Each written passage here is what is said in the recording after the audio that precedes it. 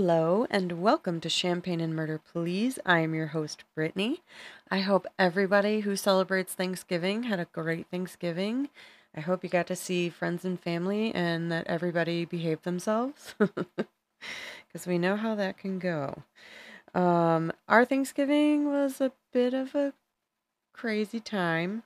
We were supposed to go and have Thanksgiving at my sister's house, but everybody there ended up being sick. So we had to change plans and kind of think on our toes, and we ended up having it here with other parts of the family, and it was nice to see them and hang out with them. And also, our fridge took a crap on Wednesday, and so we put everything in coolers and tried to keep everything cool, and it's been a fun week. I'm glad last week is over. Um, but I hope you guys all had a great time. Tonight, what we are drinking is a Moet Rosé Imperial. It is supple on the palate, the beautiful fruity pink expression of the house's style. Those who prefer champagnes with intense flavors will be particularly well matched to the lively and juicy Moet Rosé Imperial, which is made primarily from Pinot Noir. So I suggest you give that one a try. That one's a little bit more expensive than I usually like to spend, but it's very good, so it was worth it. Um, so yeah, I don't really have anything else. Oh, today is December 1st, and if you are like me and like to stress yourself out even more during the holidays, you do the elves for your children, and I usually have them come out like the day after Thanksgiving. I totally forgot. And the girls, of course, asked, "Where are the elves?" And I'm like, "They don't come until December," which is now. And I have to say, I don't think I'm going to do good again this year. I think this year, I do this to myself every time. Every time I do it to myself. But those fucking elves, they gotta get moved. So I have an alarm set on my phone now so that I can actually remember, well, hopefully actually remember to do the elves. So if you are also on the elf journey, Godspeed and best wishes for a fruitful, not forgetful elf season. But with that, how about we get into the story?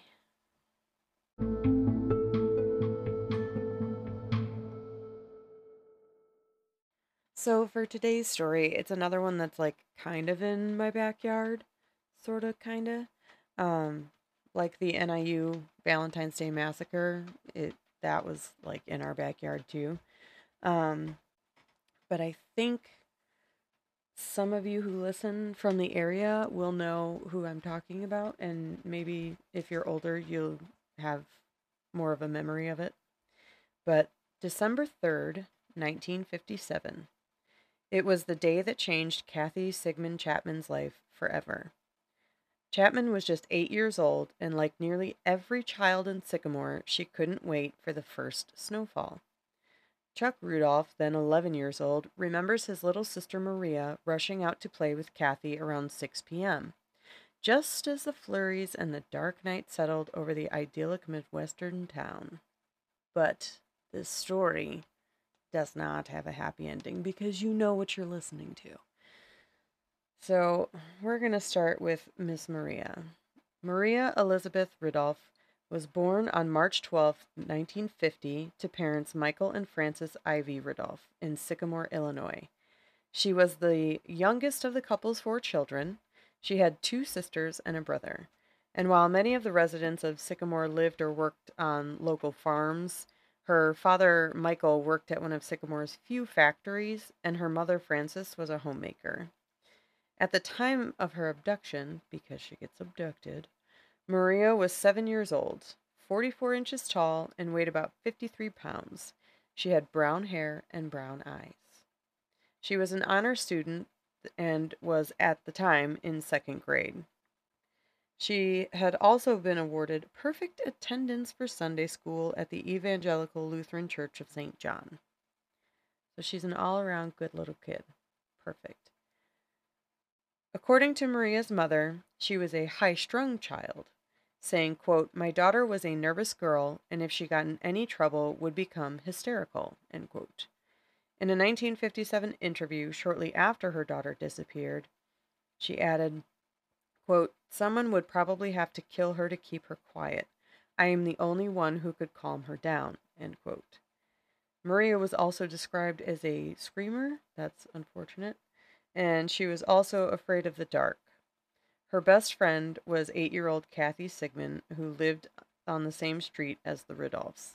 On the evening of December 3rd, 1957, Maria had begged to be allowed outside, since it had started to snow. After she finished her dinner, Maria and Kathy went outside in the dark near Maria's house and played a game they called Duck the Cars. I don't know if any of you know what Duck the Cars means, but it's running back and forth trying to avoid the headlights of oncoming cars in the street. Like, kids being kids back then. So, according to Kathy, they had been approached by a man whom Kathy would later describe to the police as being in his early 20s and tall with a slender chin, light hair, a gap in his teeth, and wearing a colorful sweater. The man who had said his name was Johnny, quote unquote, told the girls he was 24 years old and not married. He asked them if they liked dolls and if they liked piggyback rides. He gave Maria a piggyback ride, after which she went to her house and grabbed a doll to show him. After Maria returned, Kathy ran to her house to get her mittens, leaving Maria alone with the man. And when Kathy returned, both Maria and the man were nowhere to be seen. Kathy went to the Ridolph's house to tell them she couldn't find Maria. Initially, the family thought that Maria was hiding, and they sent Maria's brother to look for her. And of course, he was unable to find her, so the Ridolphs then called the police, and within an hour, police and armed civilians began to search the town. But they failed to locate Maria or this Johnny character. The FBI, presuming that Maria had been abducted across state lines, arrived in Sycamore within 2 days to help the local and state police, in the search. The FBI and police interviewed numerous witnesses that they had seen the girls playing outside by themselves between 6 and 6:30. They also spoke to family members who had seen Maria and Kathy while Maria was getting her doll from the house, and Kathy going to get her mittens. Based on these interviews, this Johnny person was thought to have approached the girls after 6:30, and the FBI came to the conclusion that Maria had been abducted between 6:45 and 7 p.m. Kathy was the only witness who had seen Johnny, and she was then placed into protective custody because the police and the FBI were afraid that the kidnapper would come back and harm her. The police had Kathy look at photos of convicted felons and other suspects that resembled Johnny. A man named John Tessier, I think that's how you say it, who would be convicted of the crime more than 50 years later, lived in the same neighborhood as the girls and was originally on the list of suspects based on a tip they had received. But the police failed to have Kathy identify him after he was able to provide an alibi for the night of the crime. In late December, Kathy was taken to the Dane County Sheriff's Office in Madison, Wisconsin, to again see a lineup of possible suspects. It was here she positively identified a man named Thomas Joseph Rivard, who was a 35-year-old man, about 5'4", and weighed 156 pounds, with dark, blonde, wavy, or bushy hair. But as it turns out, Rivard also had an alibi, and it's a pretty solid one at that. He was in jail at the time of the kidnapping. Police suspected that someone else in their lineup had been the real culprit and that Rivard was just an addition to the lineup just to fill it out. Rivard also did not physically resemble Tessier, who was about 6 inches taller and 17 years younger. When asked years later about the 1957 lineup, Kathy said she did not remember picking Rivard out of the lineup. The disappearance of Maria received national news coverage, and both President Dwight D. Eisenhower and the FBI Director J. Edgar Hoover became interested in the case. Law enforcement continued to investigate leads and other suspects in the area, including transients and known sex offenders, and even a local man who gave piggyback rides to children in the area, but they didn't come up with any solid leads. Maria's parents turned to TV and other media to plead for their daughter's safe return and asked for the public's help to find her. April 26, 1958, near Woodbine, Illinois, two tourists were searching for mushrooms in a wooded area along U.S. Route 20, and they discovered skeletal remains of what they thought was a small child. These remains were wearing only a shirt. You can't really say the remains were wearing them, but just go with it. Just go with it. So it was wearing only a shirt, undershirt, and socks, and the remains were under a partially fallen tree. The level of decomposition indicated that the body had been there for several months. The remains were positively identified as Maria Ridulph based on the dental records, a lock of her hair, and the shirt and socks she had been wearing when she went missing. The rest of Maria's clothing items, including her coat, pants, shoes, and underwear, were never found. There were no photos taken at the crime scene because the coroner, James Furlong, didn't want the photos to be leaked to the press. And since the crime had occurred inside state lines, the FBI then withdrew from the case and left it to the state and local police.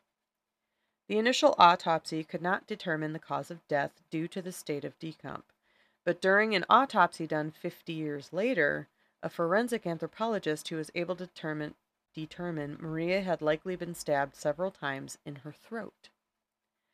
The police had a list of suspects, and the first was John Tessier. He was born John Cherry on November 27, 1939, in Belfast, Northern Ireland, to a British Sergeant, Samuel Cherry, and his wife, Eileen McCullough Cherry. Samuel was killed early in World War II, and during the war, Eileen served as one of the first female airplane spotters in the UK's Royal Air Force. She met Ralph Tessier, who was serving with the United States 8th Army Air Force at RAF Bovingdon, England. I don't know if that's how you say that, and I'm so sorry, because I forgot to look it up. In November 1944, the two married, and after the war, Eileen and her son John, then aged 7, followed Ralph to Sycamore, Illinois. Ralph and Eileen had 6 more children over the years, and after his mother's marriage, John used the last name Tessier, although still some called him John Cherry. So he was using either or. The Tessier family home was less than 2 blocks around the corner from the Ridulph home. Ralph Tessier was a sign painter, and he had painted the insignia on the doors of the Sycamore police cars. And so he was pretty friendly with the chief of police. John was expelled from school in the 10th grade for pushing a teacher and calling her a name. At the time Maria disappeared, John was 18 years old and living at home with his parents and siblings, and he had plans to join the U.S. Air Force. December 4th, investigators paid a visit to the Tessier home as part of their neighborhood search. According to John's half-sisters, Catherine and Jeannie, their mother told investigators that John had been home on the night of December 3rd, something that they would later testify was not true. And shortly after that, Maria's body was found, and the FBI investigated John as a possible suspect. Sources differ on whether the investigation was triggered by a tip from a local resident or John's own parents, who were trying to clear their son, who they felt resembled the general description of quote-unquote Johnny. John and his parents told the FBI that on December 3rd, John was in Rockford, Illinois, about 40 miles northwest of Sycamore, to enlist in the Air Force. He told them he was in Chicago on December 2nd and 3rd to undergo physical exams that were a requirement for his enlistment. On the morning of December 3rd, he visited the Chicago recruiting station, and after that, he spent the day sightseeing in Chicago before he returned to Rockford via train that evening, which arrived at 6:45 p.m. When he arrived in Rockford, he says he called his parents to ask for a ride home since he had taken the train to and from Chicago and had left his own car at home. Phone records later showed that a collect call had been placed from the Rockford post office to the Tessier home at 6:57 p.m. that evening by someone who gave his name as John Tassier. That's how it was written down by the operator. So she could have gotten it wrong. It's one letter. After he made his call, he went to meet with officers from the Rockford recruiting station to drop off some paperwork relating to his enlistment. The officers at the office confirmed they had spoken to John around 7:15 that evening, although one officer had expressed some concern about John's credibility and conduct. John was brought to the police station for a lie detector test, which he passed, but we all know those tests are inadmissible in court because they are wholly unreliable. But in view of his alibi and the test result, John Tessier was taken off the suspect list, and the FBI closed out his report on December 10th, noting, quote, "No further investigation is being conducted regarding the above suspect," end quote. Kathy was never even shown a photograph of John or asked to identify him, and John left Sycamore the next day to report for basic training at Lakeland Air Force Base. So John served in the military for 13 years, and he rose to the rank of captain. After he left the service, he moved to Seattle, Washington. And in 1974, he became a police officer in the small town of Lacey near Olympia. Later, he joined the Milton Police Department, where he butt heads with the chief of police, who attempted to fire him and documented a long list of complaints about his work and his conduct. In 1982, in Tacoma, Washington, John took in a 15-year-old runaway named Michelle Weinman and her friend who knew John as a Milton police officer. Michelle later testified that shortly after she moved in with John, he fondled her and then performed oral sex on her. John was charged with statutory rape, which is a felony. After some plea negotiations, he eventually pleaded guilty to communication with a minor for immoral purposes, which is a misdemeanor. He was sentenced to 1 year of formal probation and was terminated from the Milton Police Department on March 10, 1982. On April 27, 1994, John changed his name to Jack Daniel McCullough, stating that he wanted to honor his late mother. And by 2011, Jack, or John, I think I'll just go with Jack now that he changed his name, now in his early 70s, was living in a retirement community in northwest Seattle, and he was working as a security guard. Another suspect they had was named William Henry Redmond. In 1997, Sycamore Police Lieutenant Patrick Solar closed the then 40-year-old Ridulph case, naming William Henry Redmond, a former truck driver and carnival worker from Nebraska who had died in 1992, as the likely person who abducted and killed Maria. Redmond had been charged in 1988 with the 1951 murder of an 8-year-old Pennsylvania girl, although that case was dismissed because a police officer wouldn't reveal the name of a confidential informant. I thought that was kind of the point of confidential, to not be revealed. But what do I know? Redmond was also a suspect in the 1951 disappearance of a 10-year-old girl named Beverly Potts in Ohio. And according to Solar, Redmond told a fellow inmate that he committed a crime similar to the Ridulph abduction and murder. Solar also believed that Redmond's appearance and behavior matched that of the elusive Johnny. Solar's report was criticized due to the lack of any supporting evidence and his alleged political motivations. Solar acknowledged that the evidence against Redmond was circumstantial, and that if Redmond had lived, it would have been pretty difficult to convict him in Maria's case unless he were to confess. And for that reason, Solar called Maria's case, quote, closed but not solved, end quote, leaving open the possibility that maybe later a better suspect could be found. When Jack was later tried in Maria's case, The trial judge ruled out any testimony about Redmond on the grounds that he was not a credible suspect. In 2008, Maria's case was reopened, based on new information from Jack's half-sister Janet.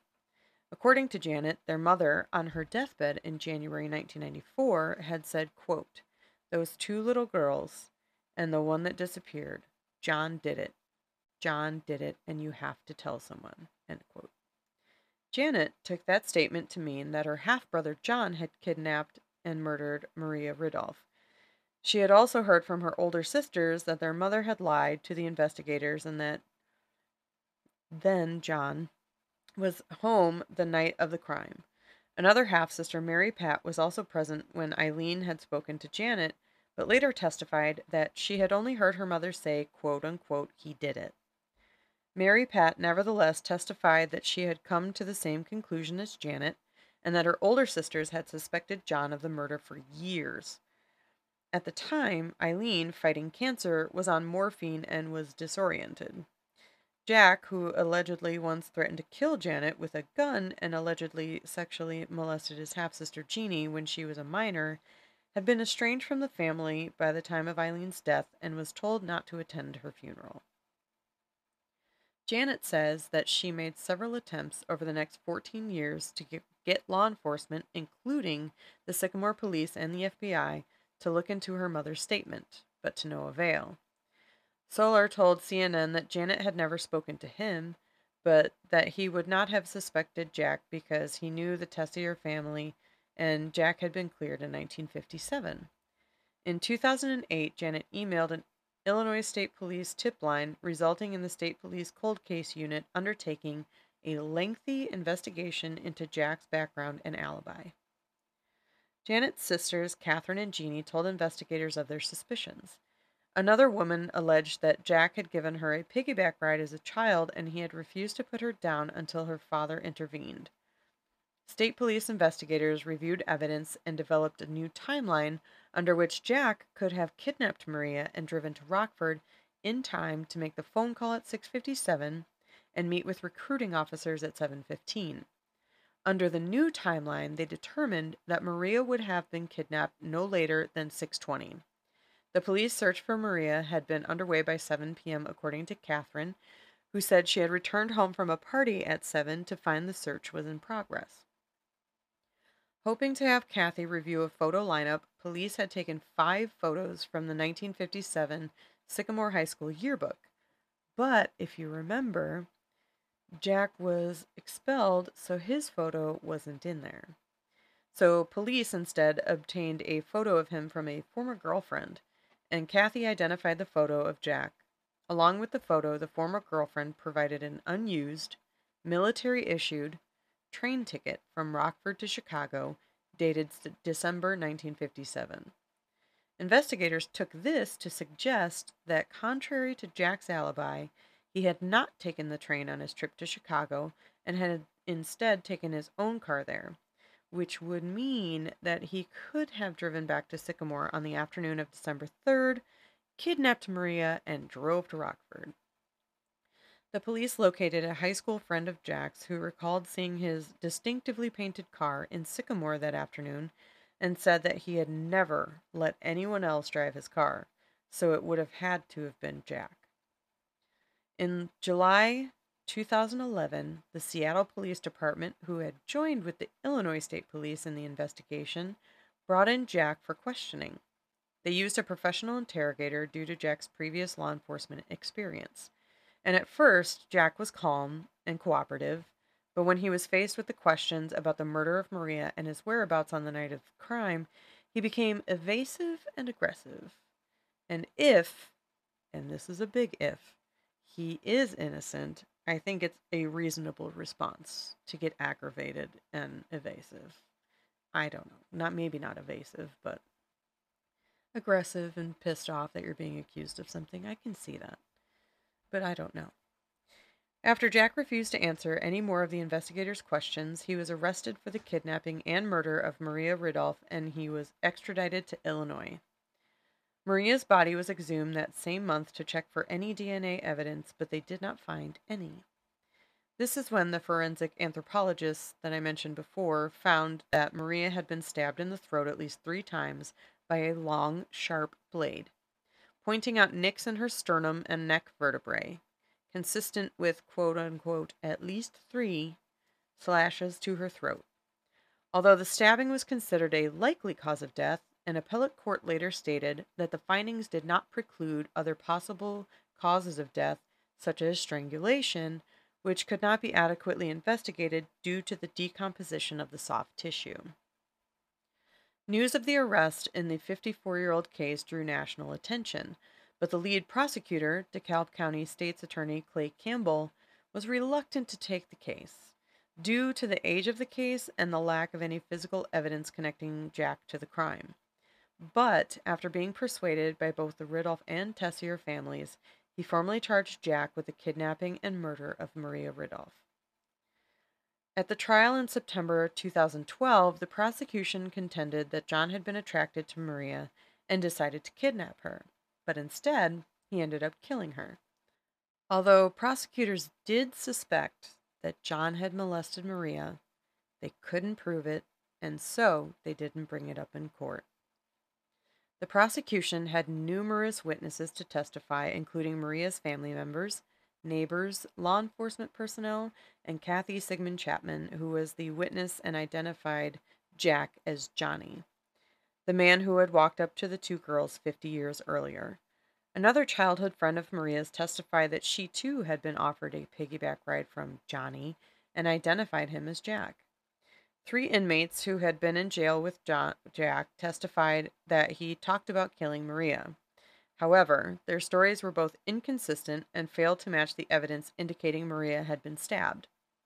One inmate said Jack spoke of strangling Maria with a wire, and the another said Jack accidentally smothered her in an attempt to get her to stop screaming.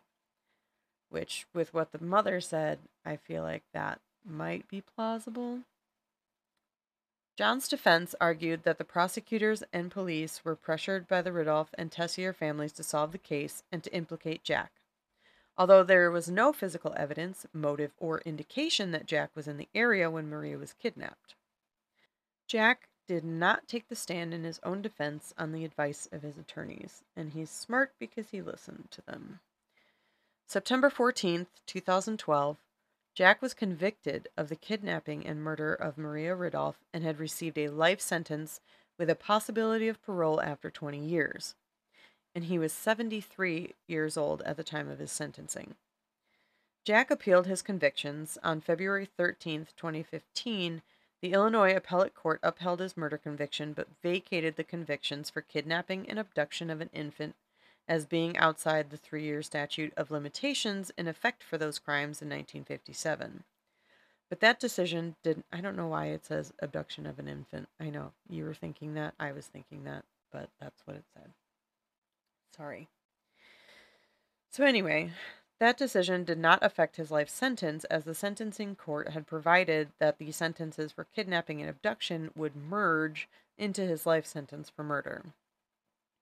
Although the appellate court ruled that Eileen's deathbed statement should not have been admitted as evidence against John, the court declined to overturn the murder conviction because Judge Halleck did not rely heavily upon the statement in issuing the conviction.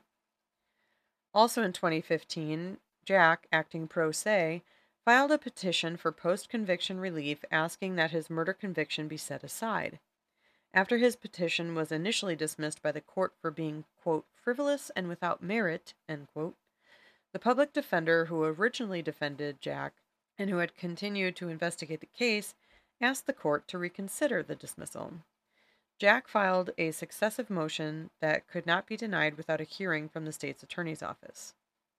In response to the motions, DeKalb County State Attorney Richard Schmack, yes, that's his actual name, who had taken over for Clay Campbell, conducted an extensive review of all the evidence, which led Schmack to conclude that Jack could not have committed the crime, and in truth, he was innocent. According to Schmack, evidence was kept out of the trial that clearly established Jack's whereabouts the evening of Maria's abduction, and supported Jack's alibi.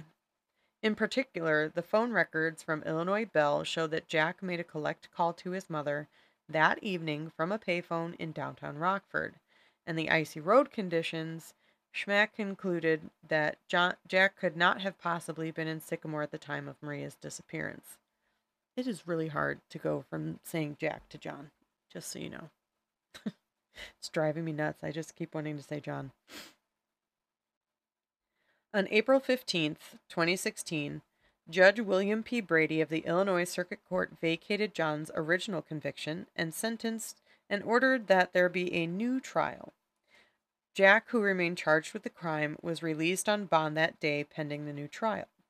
A week later, Judge Brady dismissed the charges against him. However, the dismissal was without prejudice, meaning that Jack could be tried again for the murder of Maria Ridulph, should a prosecutor wish to do so. Brady postponed ruling on a request by Maria's brother Charles, backed by signatures of hundreds of Sycamore residents, including the city's mayor, that a special prosecutor be appointed to replace Schmack on Jack's case. See, dang it. On August 5th, 2016, Judge Brady denied the motion for a special prosecutor, and Charles said he would not appeal the decision. Jack wasn't declared innocent of the murder until April 12, 2017. But as for Miss Maria Ridulph, her memory lives on. The Maria Ridulph Memorial Map was an 8-foot square map of Sycamore constructed of steel and porcelain, and was mounted in 1958 on the front exterior of the Sycamore Municipal Building. In 2002, the map was removed and it was replaced with a bronze memorial plaque that was installed on a pedestal outside of the same building. The Ridulph family also established a Maria Ridulph Memorial Fund that was originally used to pay for the memorial map and was later used as a scholarship, compassion, and summer camp fund for local children in need. A portion of the proceeds from Charles Lackman's 2014 book about the case, Footsteps in the Snow, if you want to check it out, was donated to that fund. So, still not really solved because he was declared innocent, but I feel like all of the information from his story seems to be legit, so I don't know how I feel about it. I just don't know which way to go. But that was Maria Ridulph and mostly John Tessier, but I felt like he needed to be told too, just in case he's a victim as well.